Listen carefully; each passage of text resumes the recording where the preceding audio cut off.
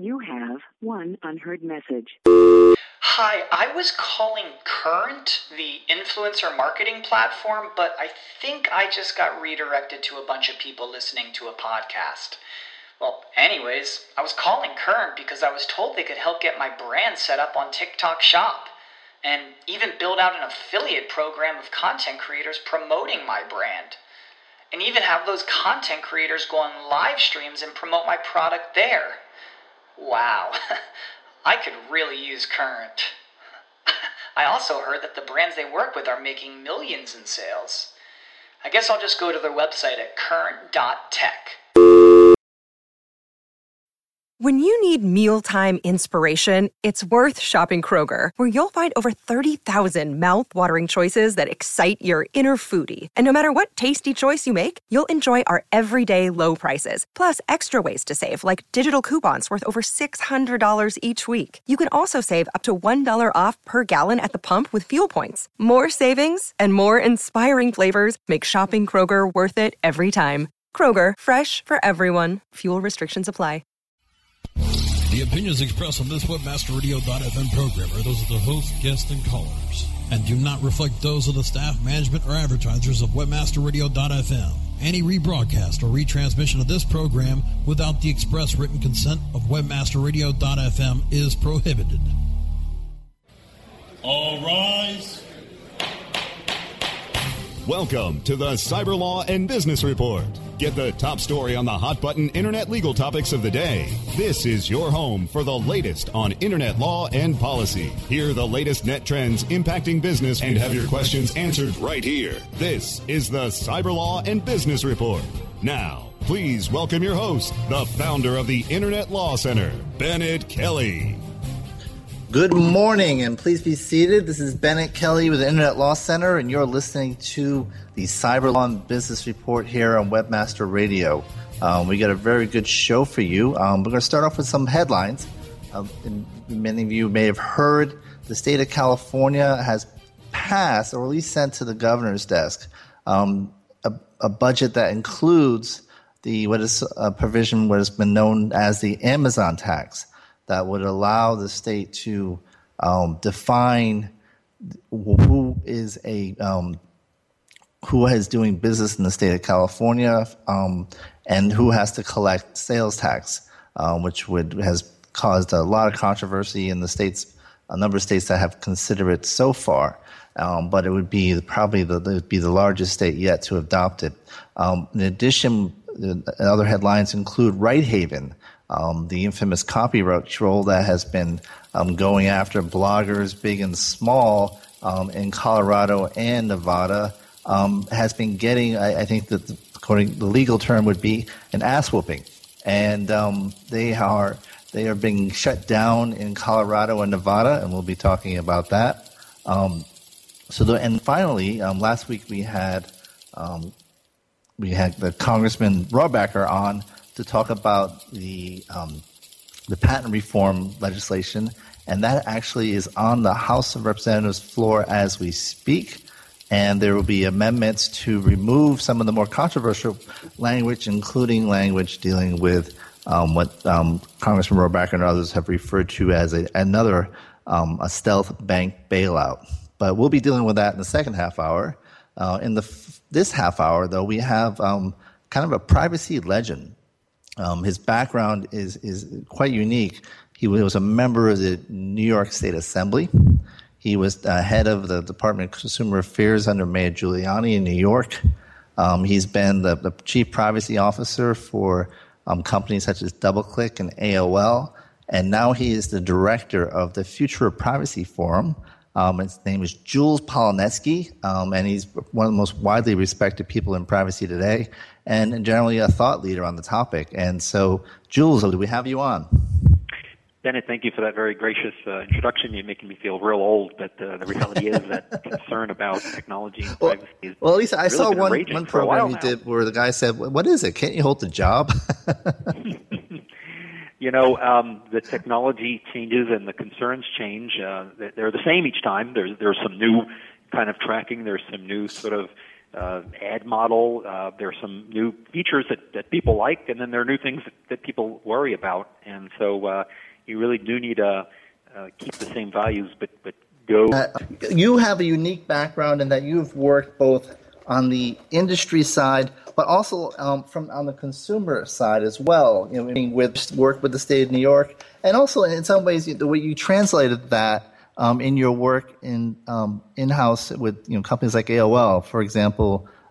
You've gained a lot of fame for your use of the Penguin to try to explain certain aspects of privacy at AOL. I've been what I think at least has been remarkably consistent. I grew up in Brighton Beach, Brooklyn, a very sort of blue-collar, hard-working area where people didn't mind shopping, didn't mind entertainment, but they wanted to get a fair deal. They worked hard for their dollars, and they wanted the streets to be clean and businesses to treat them right. They didn't want to get ripped off. They understood that you might make money selling them things, but a fair deal. And so both growing up in that neighborhood with parents who had to work hard for what they could earn and spend, and then as a state legislator representing those people in that citywide in New York, my kind of gut always was treat people fairly. No chutzpah was the word we used in New York, an old Jewish expression. Don't be arrogant and treat people with sort of gall in how you act. And so I've been lucky enough that whether I was on the government payroll or I was on the industry payroll, I kind of got to make that case. But trying to do something practical at the end, not looking to shut down businesses, but just get things to work better. Or on the industry side, I was looking at things that said, we want to get this right. We don't want to be told to go and that what we do is evil. Do you think what we do is evil? Well, no, I think this can be done right. And their goal was to figure out a fair and reasonable way. I don't know if we always achieve that. Clearly, when it comes to online tracking, the controversy still rages. Industry, I think, has progressed. When you and I first met probably a decade ago, the debate was all about cookies and tracking and browsers and tailored ads, and here we are 10 years later, and we're debating do not track and cookies, should they be opt-in as the Europeans seem to want, or how can you do better? So it feels like Groundhog Day to some degree, but I certainly have seen an industry evolution. There certainly are those on the industry side who react to every new proposal by government or by advocates or by consumer groups as the sky will fall in, the internet will break, there'll be no advertising. But I think the responsible companies that want to be leaders are saying, you know what, we're using a lot of data. We're updating things in a way that was very controversial years ago. We're tracking a wide range of what you do. We're buying and selling, user data on stock exchanges with algorithms. Maybe we can do more to people that we're trying to show them a useful experience and that we're not creeping them out. Today, I think a lot of users still are skeptical, still are on the, I think this is creepy side. I believe it's doable in a fair at telling me without me having to read a privacy policy that they're tracking my books. I mean, that's a pretty sensitive thing. What books? Librarians in Washington are the biggest privacy advocates around. They don't want the government knowing what you're looking for, what you're browsing. But we all seem to be pretty okay with Amazon having a good look at all of our reading, all one's reading, and hey, here's what we think based on everything we know about you. We're happy when Netflix does it. What can be done to other websites and other services we use aware that they are pretty smart. They're Amazon. They're Netflix. They're doing a lot of customization directly with their analytics providers, helping them with their ad networks. How can they into that and say to users, we're here to serve you, opposed to we're here to sing to you in return for the content? There's still people who don't like that, but I think, frankly, that's the solution to some of the privacy stress that's out there, and it's a way to bridge to the Europeans who obviously have deep views about privacy as a right. Now, can you tell us a little bit, what is the Future of Privacy Forum? I mean, it's only been around, for 2 years now? We're about 2.5 years old. When I was at AOL, one of the things I thought was missing was any organizations that were in the middle of this debate.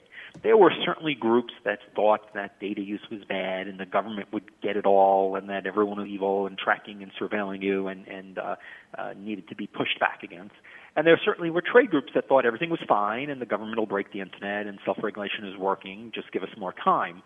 But I found that my fellow chief privacy officers or privacy lawyers who wanted to do things right or practical advocates and reasonable academics were in the middle. We felt the value of Facebook and of sharing data, but we wanted things to be done a little bit in a way that was maybe a bit more consumer-friendly, that gave people a bit more control, a sense of the value that they were getting. And I didn't think it existed. Occasionally, various groups would trend towards the middle, but we didn't think there was a good place for the middle to meet. And so we, together with my co-chair, Chris Wolf, founded this thing with the express intention of being a place that convenes the practical solutions. You know, that's where the Federal Trade Commission ends up at the end of the day. That's where the legislators end up at the beginning of the day. They got to make those hard compromises. And so we try to figure out how can you do things better? How can you not shut businesses down, but how can you do the things that a lot of the chief privacy officers, frankly, want to do? It's on their checklist, and their company perhaps agrees, but it's item number 85, and it might not get done. Or maybe their company's ready to do it, but others aren't, and so it doesn't happen. Or maybe the publishers of the world can do it, but the advertisers aren't on board. There are so many ecosystem issues. The system is so tied together that it can be so hard to get progress. So we do a lot of convening. So we, by definition, we're industry supported, but our board is split between chief privacy officers, privacy advocacy organizations, and privacy academics. So everybody is usually angry at me at any given time of the day, but those are the kind of hard decisions to make. You know, one of the early projects we had was the Federal Trade Commission. We do a lot of work with the FTC, try to get them the information they want, try to make sure they understand the industry well. Wanted better indication to users that ads were behaviorally targeted. So we did a bunch of consumer research, and we developed a number of symbols, and then the industry went off and tweaked it and turned it into this self-regulation program where users are now starting to see this forward eye that leads to an opt-out and some more information about what's going on. We're optimistic. We'll see whether companies treat it seriously and try to show that they can self-regulate it. I think if they don't, they'll show that they can. Do not track has become a popular idea. The FTC chairman proposed it a while ago. Firefox and Internet Explorer both have versions of it built in, and nobody knows exactly what it means. And the industry argues it'll shut the Internet down. The advocates want it to block all collection and interfere with all advertising.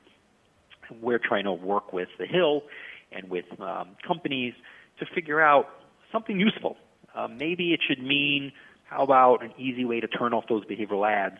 Because today you've got to opt out by getting an opt-out cookie, and if you lose your opt-out cookie, you're back in, and people are tracking you with more than just cookies. And so the way that you can today turn off the tracking for behavioral use is not that effective. Perhaps Do Not Track could at least do that and maybe more. So we're trying to navigate that definition so that it turns out to be something that's useful to users, but something that responsible businesses can implement in a way that is productive. Now, the whole question of behavioral advertising and the Do Not Track type proposals, I mean, there must be at least a dozen different groups in Washington, focusing on that. And what's interesting about your group is actually you are involved in that, nonetheless. But you have also started addressing some of the newer emerging issues in privacy, and one of them is stuff like the apps that are being used in smartphones. Can you tell us a bit about what you've been up to there? Well, we all love apps, right? Billions of apps have been downloaded, and some of those are put out by large developers like Playdom, which belongs to Disney, and Zynga, and so forth. And then Many of those apps are built by a 16-year-old kid in a garage or a Ukrainian devoid or just anybody in between. And some policy side on the Hill and consumer world have developed around, well, what are those apps doing with all that data? And all that data it is, right? We're giving apps access to our Facebook information. We're giving apps access to our mobile data, our location sometimes, our contacts, the ability to make calls from our phone, turn on our microphone. Who's policing those apps? A, to educate them about what their responsibilities are to keep data secure and to keep data private, and then B, who's chasing the bad apps and making sure they get kicked off the platforms. And so, Facebook is doing its share, and Apple is doing its share, and the carriers are involved and the like. But the apps themselves, frankly, are the ones who need to take responsibility for their own activity. So we have built a site called applicationprivacy.org, and Facebook and AT&T and Sprint and others are pointing their developers towards it. Of course, the first thing they do is require that the developers who are building apps for their platforms agree to a terms of service that have various privacy requirements. But beyond that, they say, well, hey, go take a look at this. This is a site that will teach you more. We're going to add a privacy generator. Senator Al Franken has been insisting that apps have privacy policies, and he'd like Apple, Google, Android to force the apps to have privacy policies. Now, whether or not they should be forcing them or whether there ought to be a law, certainly apps ought to be putting up those policies, not because the policy is a great way to really tell people what's going on, but it's the first step. I mean, you got to figure out what your practices are and put yourself on the hook to consumers and put yourself on the hook to the FTC by documenting them. That's step one, right? Then we can figure out how to make sure people actually understand it and that you can give them the key smaller bits of information when they need it, but you got to at least have one. So if I'm a 16-year-old, I think the top app, the top free app in the iTunes store for a while was some sort of bubble popping one built by a 14-year-old kid. So who's going to write his privacy policy if Senator Franken forces the platforms to not take the app until it has a good privacy policy? His mother, his father, or is he just going to copy it from some other app? So we're trying to push the resources out there so that this app economy, which has been so exciting, can get some of the tools it needs, and so that the companies involved can cooperate. There have been concerns around apps sending data to mobile ad networks, like the user's device ID, which is certainly a bit sensitive. You can't delete it, you can't erase it, you can't easily opt out of tracking that's using that device ID, and so we need to see some cooperation between the platforms, the device makers, the apps, the mobile ad networks, so that they can earn some money selling ads on those apps, but let users who don't want to be profiled and tracked and appended, have some say over it. I'm a little less worried than some in the industry that providing these tools will send people fleeing. Today, Mozilla has a do not track option in the latest version of its browser, and very, very few people are taking advantage of it. And I don't think that's a bad thing. Industry, I think, should worry more about users being nervous about downloading apps, or nervous about the fact that so many users delete cookies, or their antivirus deletes cookies, or, hey, if they use Safari limits third-party, cookie use for robust tracking. So there's a lot of reasons why people are kind of out. We don't need to worry that some of them are going to trigger the do not track. We ought to lean into it and say, here's what we're doing for you. This is something useful. Why would you want to turn it off? But we need to get our act together and show them that we're doing something responsible. Now, we're going to take a short break, but when we come back, I'd like to talk to you a little bit about the whole question of privacy in the mobile space, and what type of privacy policy do you develop for mobile apps? Do you have the full shebang, or do you actually have something, an abbreviated version? And then how does that translate to what we should be doing on the web itself? So when we come back, Jules Polonetsky, Future Privacy Forum. We'll be right back. So when we come back, stay Jules tuned Polonetsky, for more of the Cyber Law and Business Forum. Report We'll after this brief recess for our sponsors. So when we come Looking for a white label SEO and social platform for your clients? Think eBrands. free and unlimited SEO audit reports. eBrands. Premium Facebook apps and welcome page creators. eBrands. Twitter management app, analytics, and mobile site generators. eBrands.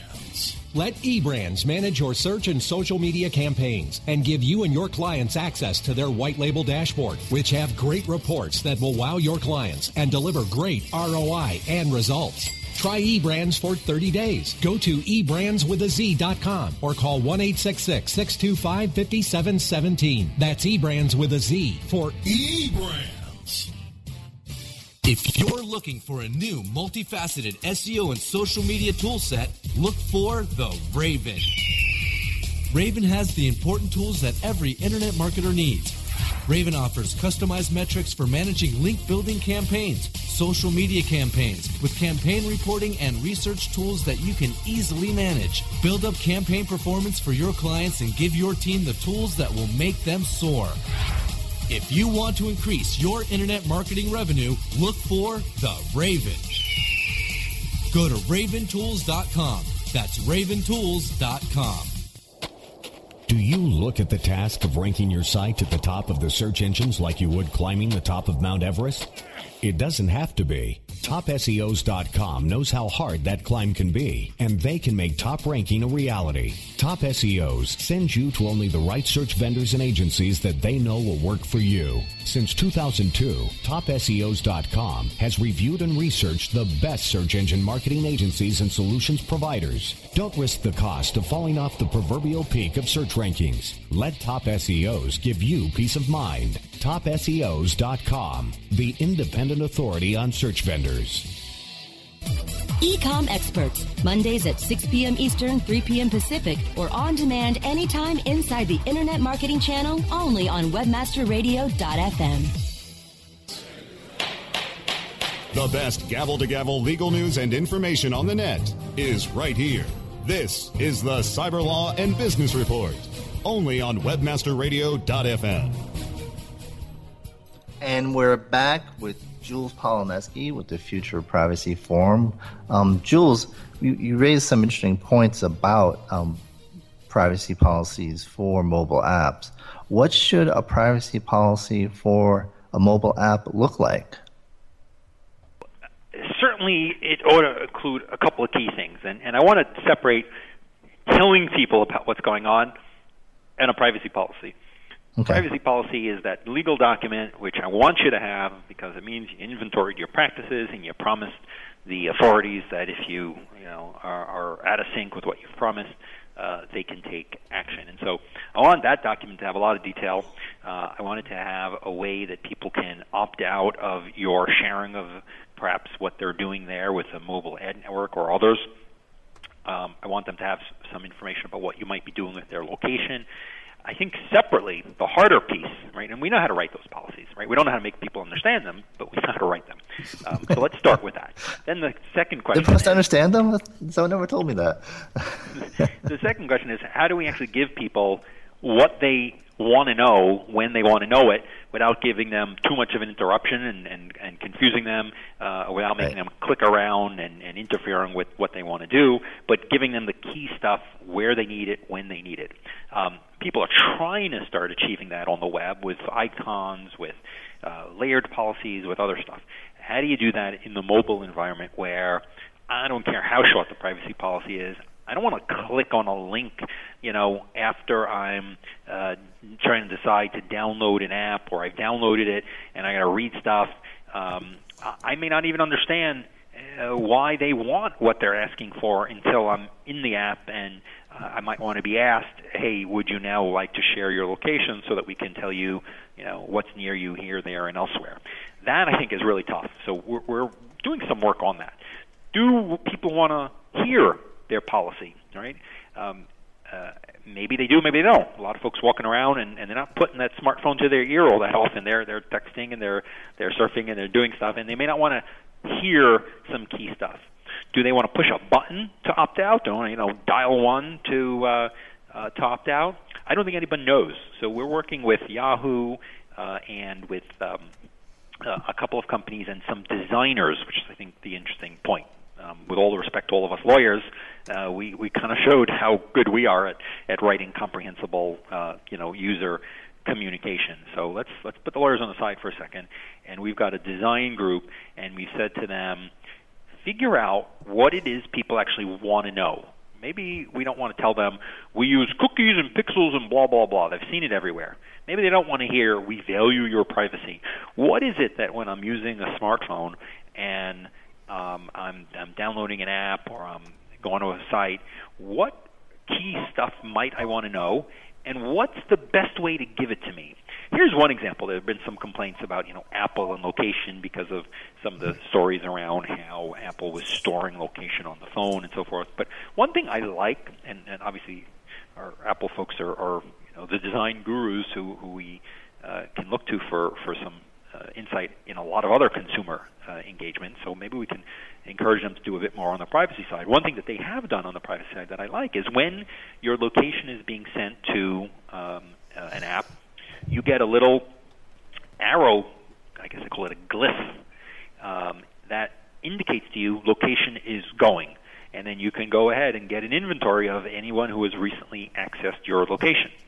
So the hard question is, who should have a right to get that location? I downloaded a bunch of apps the other day, I clicked yeah to whatever they all wanted. I was in a rush. And I checked the other day, since Apple gives you this ability, which of them were recently accessing my location. And one of them was a battery manager. It kind of just helps you recharge and know how low your battery is a little more effectively than the current built-in one. And it's been accessing my location. It has no location features. I guess it must have asked. I probably said yes, but I don't think I was paying attention. And I'm thinking, why is this thing accessing my location? Is it going to tell me where to plug, my phone in to charge it up? I mean, that would be nice, but it didn't do that. And of course, it was because the ads. It was a free app, and it was being supported by, targeted ads. I guess it would have been nice to know about that. I'd been fine with it, but I was all suspicious because they hadn't told me. So I think there are a couple of key things. Who are you giving this information to? What choices do I have? And let's leave the rest of it, for people who want to see it elsewhere. But I don't think we know the answer to that yet. Do people want to get a text with the key info? I don't think they want to be interrupted. We know that well from the web world, and clearly more so when you've got sluggish speeds or, you're just in a rush or you're using your thumbs. So I think we need to figure that out. But I want the designers who we tell, hey, friend, just like it's your job to make sure that kind of how to use the app and that, you can monetize it and that it's usable, data is part of your usability mission. And those folks will figure it out. And they'll come up with ways that I think none of us anticipated. It's a real surprise when you ask users. When we were working on designing this symbol for websites to put on ads, we worked closely with the Federal Trade Commission, and the FTC said to us, here's what we'd like you to test. Put on the ad a message. Why this ad? Why did I get this ad? And we said, well, I don't think that's that friendly, but okay, we'll test it. And we tested it. And sure enough, people hated it. Even though it sounded like the most obvious question, why did I get this ad? People said, what are you asking me a question? Tell me something. If I want to know more, then I'll decide to click. But what is this, a joke or a quiz? And then I got to click on the question to find out whether I even care what the answer is. And then what if I can't click back and I get a pop-up and, you've interrupted me? And so you'll learn stuff when you actually ask users, and I think we need to be much more consumer-driven. And then if you don't like a law or you don't like a proposal, you can stand up to the senator or congressman and say, you know what, I'm trying to please my users, and here's what they're telling me, and I know better. Today we have chaos in Washington. We've got senators and congressmen saying, here's what users want. They want to click a lot of times, and they want to be told a lot of detail about everything. I think, frankly, we would ignore that if we started getting those. I don't know. I updated iTunes the other day on my phone in order to download some apps, and it was a lot of pages, and I just said yes. So that's what happens, I think, when you get a lot of detail. So we got to get that sweet spot between usability and privacy. I mean, do you think it's going to be icon-driven? Such as I know when you like on TV, when something tells you this is this program has, language, nudity, or whatever, adult content. There's those little icons before the show starts. I'd like to say it's going to be UI driven, right? And icon is just one possible way, but the user interface that we look at when we interact with sites and services has got to have data use as a key part of that. And once we tell the designers who work really hard, and some of them are really good, right, and some are not as good, but those that are successful at making their products easy to use so that the features and tools are there, need to integrate data into it. And there are folks who are really good at it, right? We get in a car, we know where everything is. Well, you might have to look around and figure out how to turn the lights on and your emergency blinker, but the other stuff, even though it's different, it kind of seems to be where it is. And, the car, wow, that's like this machine of death here. It's this thing, you can kill people, it's dangerous. But we rent them and we get in them and we don't read the driver's manual, we kind of drive. And so we need to figure out the driver's manual to use the features, including the data features. So my argument is let's featureize data use, because otherwise we're going to spend all our time fighting about privacy, fighting about how little data can you give companies, how can companies not have stuff. Well, they want to have stuff. And many of us want them to have stuff if they're using it in ways that are pleasing to us. And yes, that can even mean letting them make some money if the service is free, but we got to know what's going on. We got to be comfortable they're not using it to discriminate against us or hand it to companies that are going to use it in some adverse way. And we haven't done a good enough job at making those rules really clear. It's one thing to say, hey, I'm the sports guy because I'm at sports pages. It's another thing to say I'm the Viagra guy, I'm the person researching breast cancer. And we haven't done a good job on the industry side at saying, there's things that are off limits. We don't want to freak people out. We don't want to get them uncomfortable. We really want to please them because that's how we're going to succeed. If we don't worry about the Hill. Don't worry about the legislators. Don't worry about the privacy advocates. Don't worry about users who will have the technologies available to them to break your business model. We've seen that in every area, right? We've seen that in music. People were stealing what they could until there were easy ways for them to pay and get what they wanted. We see that, we see the browsers reacting to consumers and to policy and starting to, add features that can interfere with advertising. So the only solution, I think, long-term for companies in a world where users are increasingly empowered is to make sure those users are really happy campers because over time, if you don't, they'll figure out how to assert themselves back into control. That's what Web 2.0 has been about, and clearly that's where Web 3.0 will ensure additional control. Now, the Future of Privacy Forum's been very active in terms of scheduling events to promote awareness and to further debate on privacy issues. What are some of the events you have coming up? So our events are usually focused at policymakers, at the people who are using your data. We don't do a lot of mass general public type activity, although our stuff is always available. We are in the midst of working with a whole range of companies around defining Do Not Track. We are in the midst of working with a group of companies to set best practices around the smart grid. We are working on a September or October event around reputation. We spend so much time talking about privacy online and Facebook, and how can we batten down the hatches, and should people delete their profiles? We don't spend enough time talking about how people can or should and need to have better tools to manage their online reputation. And that's about Facebook. It's about companies like Reputation.com and Intellius, and Google has even recently launched, I think it's Google Me or About Me, a way to do a better job at keeping track what's said about you online. Today, you described my many jobs, but I think that's typical for the younger generation today. People don't go to one company and spend 30 years and get a pension anymore. You're a brand. You really are a brand.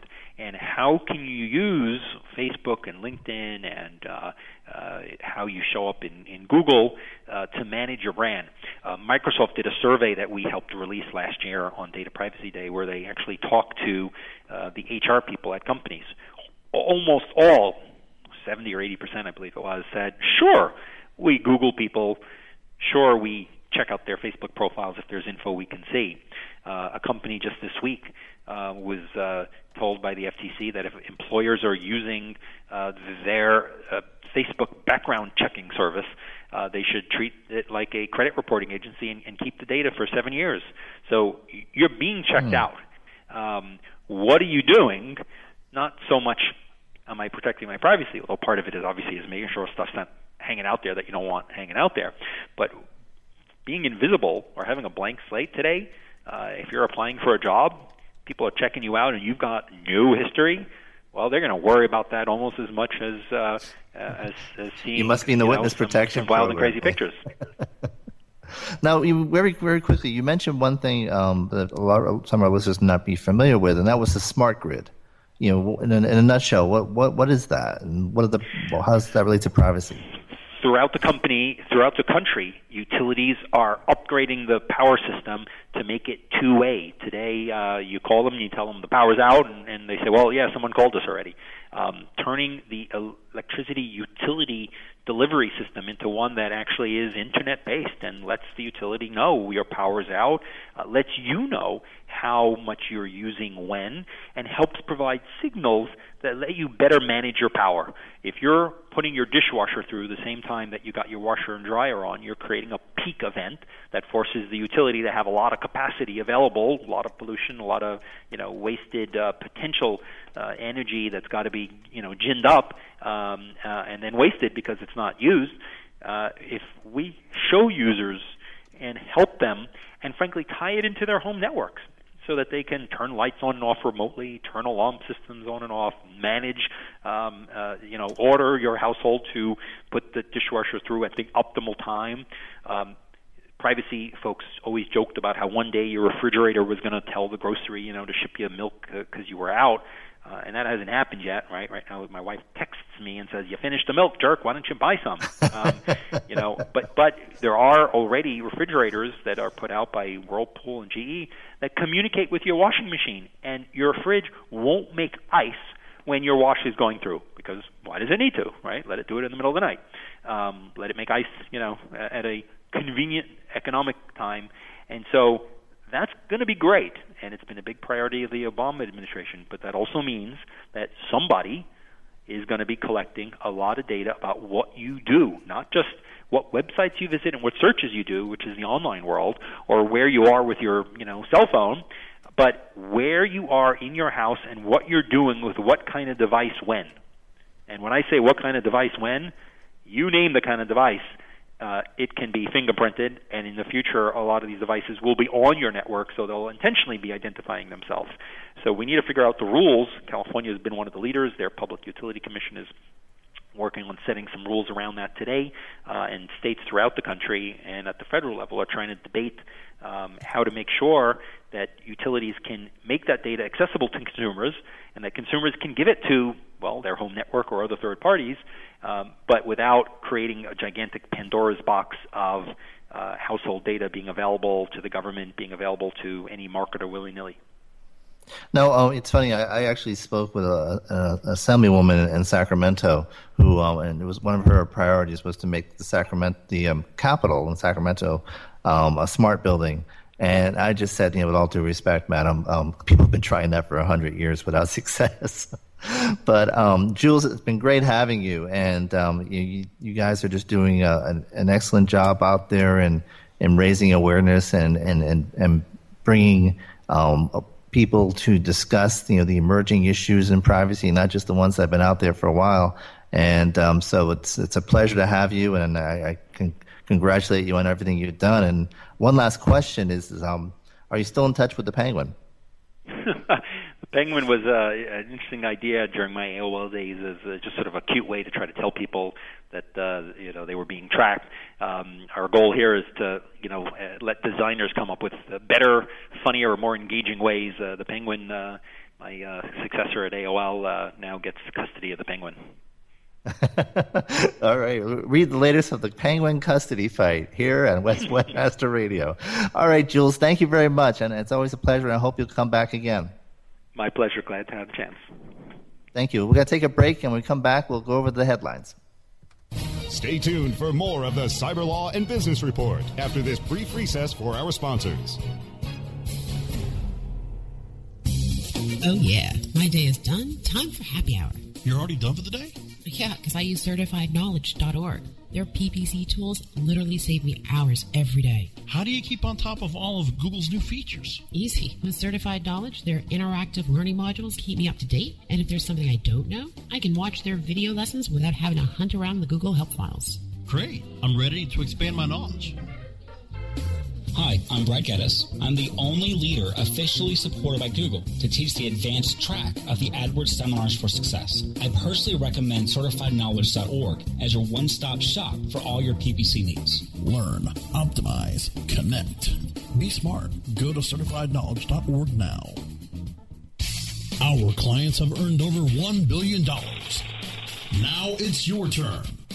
With over 20,000 products to promote across a huge variety of niches, ClickBank provides countless ways for any affiliate to make money. You can promote any product immediately. No contracts required. Looking for recurring commissions? Upsell products? ClickBank's got them. And best of all, you can make up to 75% commissions. Ready to become the next ClickBank success story? Sign up now for free at ClickBank.com. 2, 1, booster ignition.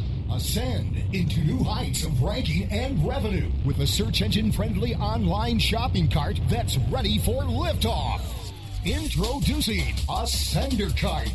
Ascender Cart optimizes your shopping cart with easy-to-use SEO tools that will help build keywords, titles, and tags for top search engine rankings. Get all of the advantages of having a shopping cart on your site and monitor your progress with regular reports in just a click. Prepare to launch your shopping cart to the top of the search engines with Ascender Cart. Learn more about what Ascender Cart can do for you at AscenderCart.com. AscenderCart.com. Weapons of Mass Marketing. Presented by RavenTools.com. Tuesdays at 1 p.m. Eastern, 10 a.m. Pacific, or on demand anytime inside the Internet Marketing Channel. Only on WebmasterRadio.fm. The best gavel-to-gavel legal news and information on the net is right here. This is the Cyber Law and Business Report. Only on WebmasterRadio.fm. And we're back, and as we speak on the House floor, the House members of the House of Representatives are debating the rule to consider the patent reform legislation that we talked about last week. And the way things work in the House, unlike the Senate where you have free debate and any member can talk, because there's 435 members, each debate has to have a rule that allows so many minutes for each amendment. And so right now they're actually you have to approve the rule before you can then debate. And so right now they're debating the rule, and the rule will allow for amendments to the bill by Congressman Rohrabacher and others that will address some of the issues that he raised and then as last week and that he was concerned about. One was obviously the view that the bill was a stealth bank bailout, and the other was just the concern of the switch from having a patent priority be based on when you filed rather than when you invented. And he believed that would favor large companies over smaller inventors, because the larger companies would have the resources to quickly generate a filing as opposed to a small inventor who obviously may not have the resources or may not even be aware initially of what he has to do.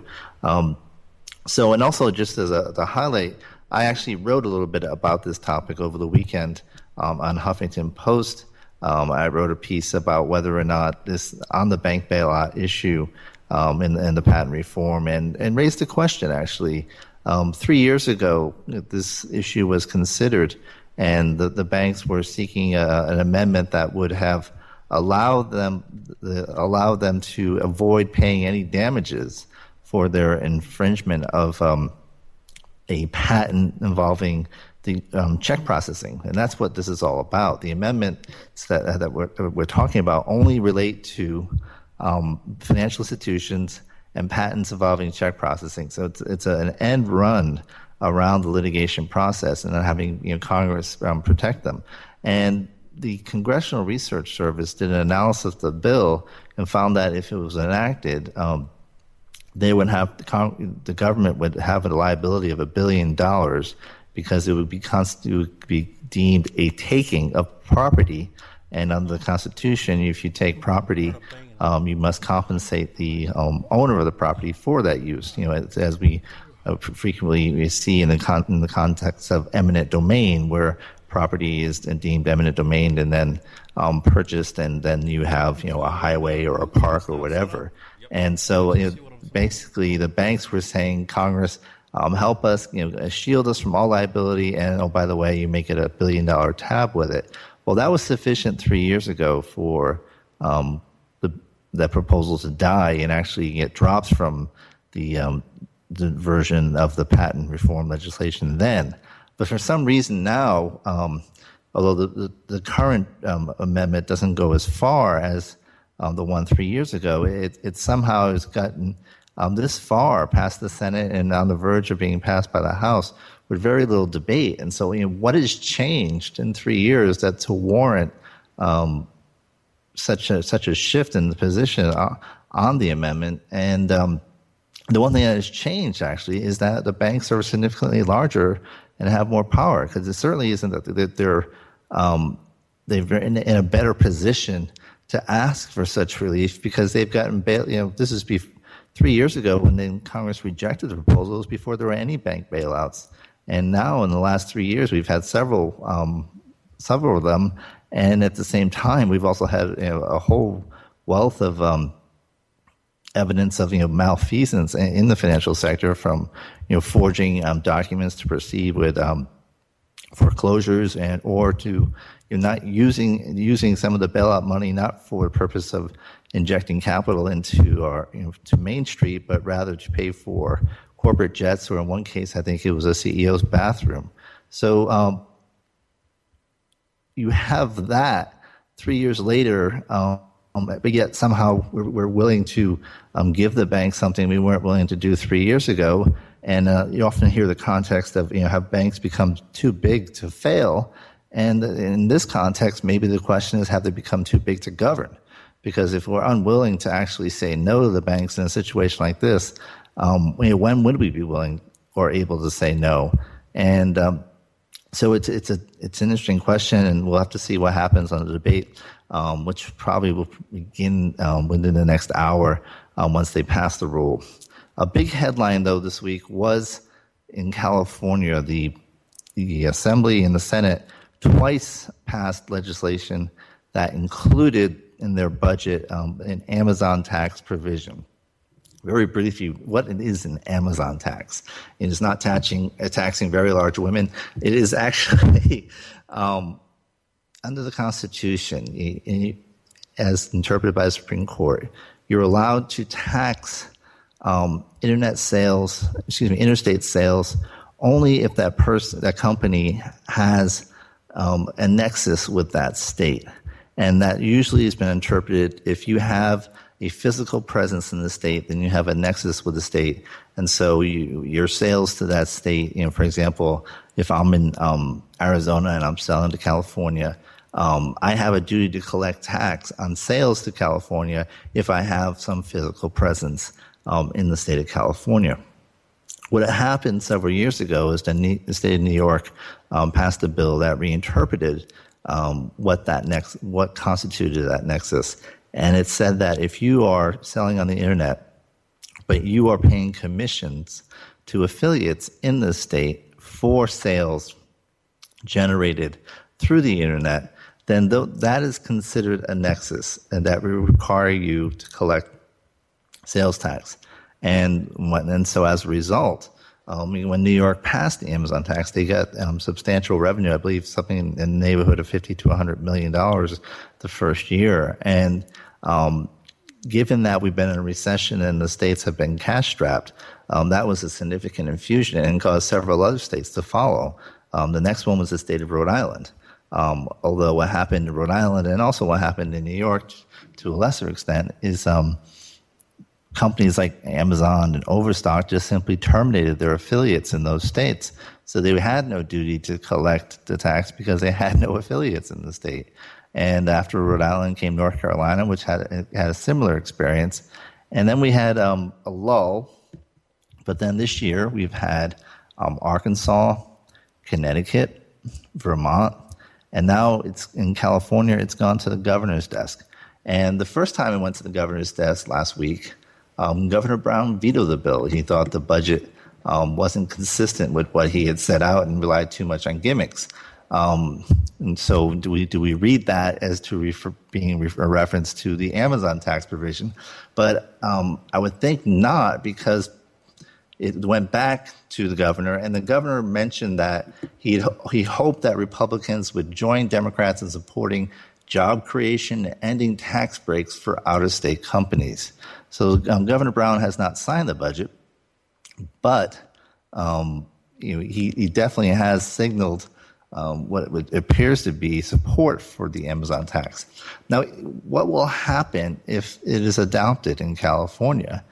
At that point, you will have states having a population, states having a gross domestic product, and states comprising of 1/3 of the sales tax of the GDP and the population or more of the U.S. And so, at what point do enough states or have adopted an Amazon tax that it no longer becomes profitable or even feasible to terminate your affiliates in those states? And by the way, one of the states I left out was Illinois, which also adopted it this year. And so with having that, what will happen here in California is a matter of great debate and great concern, because if Amazon and the others go ahead and proceed in that manner and terminate their affiliates in state, it would definitely have a substantial and devastating impact on that sector in California. And it's not a small sector; it's very large. And there were some estimates that as a result, that could take up to half, if not more, of the expected revenue from the Amazon tax would be offset by losses in income through the affiliate sector. So the one problem is that there's not a lot of data on the affiliate sector, so it's hard to really measure that. But people are definitely watching this bill.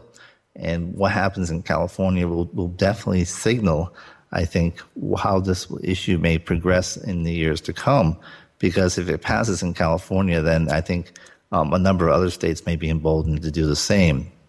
Now, all that being equal, we do have the state's fiscal situation is somewhat improving. Next year is expected to be bad as well. But generally, as we recover from the recession, the states, there's usually a little lag of a year or two, but the state's coffers will not be as much in distress next year or the year beyond. And so will they still be looking to an Amazon tax? It's hard to say. But it is what they always refer to as a saying, don't tax you, don't tax me, tax the guy behind the tree. And Amazon right now is the guy behind the tree because they're out of state, and it seems like an easy way to get revenue for states, and that's the issue. We're very short on time, and so next week we'll talk about some of the other developments, including Righthaven. But very briefly, I wanted to highlight Helena Bonner died this week. She was the widow of Andrei Sakharov from the Russian nuclear scientist. And you definitely should look at what she accomplished, because before the internet, she was the voice for Sakharov, and she traveled among the dissident community, and really did a great work in creating a human rights community in the Soviet Union at a time when that was very difficult. And so she definitely was a major historical figure, and we all should take a look at what she accomplished. But that's all we have for today. Court is adjourned. Thank you for joining us here on the Cyber Law and Business Report. This is Bennett Kelly with the Internet Law Center in Santa Monica saying court is adjourned, and have a good day.